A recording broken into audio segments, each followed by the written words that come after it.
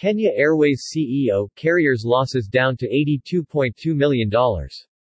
Alan Kalavika, the chief executive officer of Kenya Airways (KQ), announced that Kenya's national airline decreased its losses to 9.86 billion shillings (82.166 million) in the first half of this year ending in June, from 11.49 billion shillings (95.75 million) posted during a similar period last year. According to KQ CEO, the improved performance was mainly due to significant growth in passenger and cargo revenue in the H1 2022.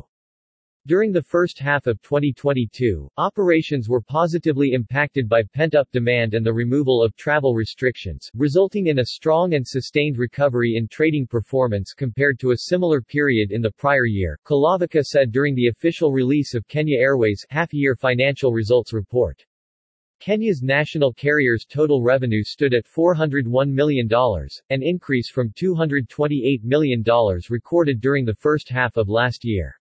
KQ CEO said that the airline sector is currently undergoing a gradual recovery from the travel curbs that were put in place to counter the spread of the global coronavirus pandemic. Our focus is to ensure that we strengthen our operational resilience through innovation and diversification to deliver great and reliable services to our customers.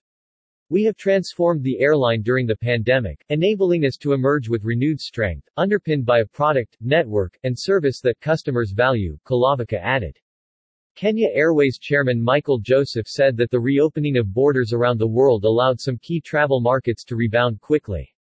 Kenya Airways flew a total of 1.61 million passengers from the January to June period of the year, an 85% improvement compared to the same period in 2021, while cargo tonnage rose 39% compared to the same time period of last year, highlighting continuous strong growth in air cargo services.